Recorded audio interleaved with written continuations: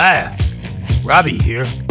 The pandemic rages on, and it'll continue to rage on unless enough regulators, along with enough regular people, are willing to face and connect some pretty simple dots.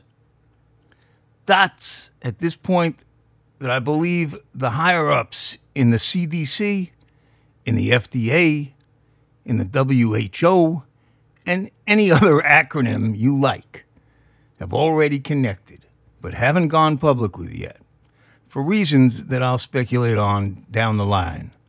But for now, let's get to the simple facts and conclusions. Anyone with Google who can recite the alphabet can find multiple sources for what follows. And I can testify personally for what is perhaps the strongest link in the upcoming orderly chain of information. Now, in case you're sharpening your partisan pencils, please get something straight. This isn't coming from or attacking the right. This isn't coming from or attacking the left. What you're about to hear comes from, let's call it an ambidextrous place, left and right, and everything in between. And it's meant to help. And helping works from any side you like. Now, here are the facts. One may have gotten one's second Pfizer vaccine 6 months ago and have next to no, if any, protective antibodies in one's system. And that could be the case with even less time transpiring between one's second dose and now, even though following that second dose, one is considered fully vaccinated and has the official paperwork to prove it.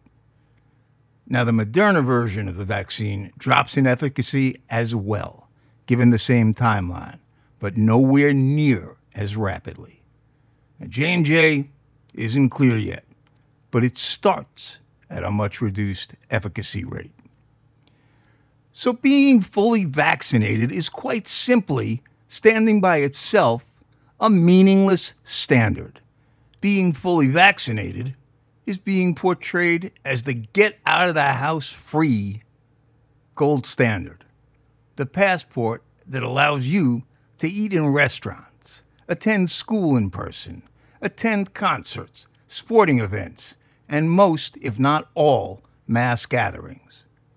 Sadly for all of us, what that conveys is a false sense of security. It's a verbal pacifier. And what's worse, it's a verbal enabler. What's needed to determine one's immunity, whether 4 or 5 or 6 or more months have passed after being what's called fully vaxxed or fully vaccinated, what's needed is a blood test to determine one's current anti-COVID-19 antibody level. You can get one of those tests at your doctor's office or any nearby urgent care facility and have your blood taken in either place, sent to the lab, and you get an answer a day or two later. Until the COVID-19 blood antibody level becomes part of the gold get-out-of-the-house-free card, eating in restaurants, attending school in person, attending concerts or sporting events, or your cousin's 200-person come only if you're fully vaccinated wedding makes you part of a spreading event, not a joyous celebration. Face it, we've become so weary that we no longer see the danger that's hiding in plain sight. That'll do for now. I'll be back soon, and I'll elaborate, but I won't waste your time because the clocks are ticking and midnight is approaching. This is Robbie. Stay well. And I suggest you get this message to anyone you care about or anyone you spend time working with, whether you care about them or not, because what they don't know can kill you.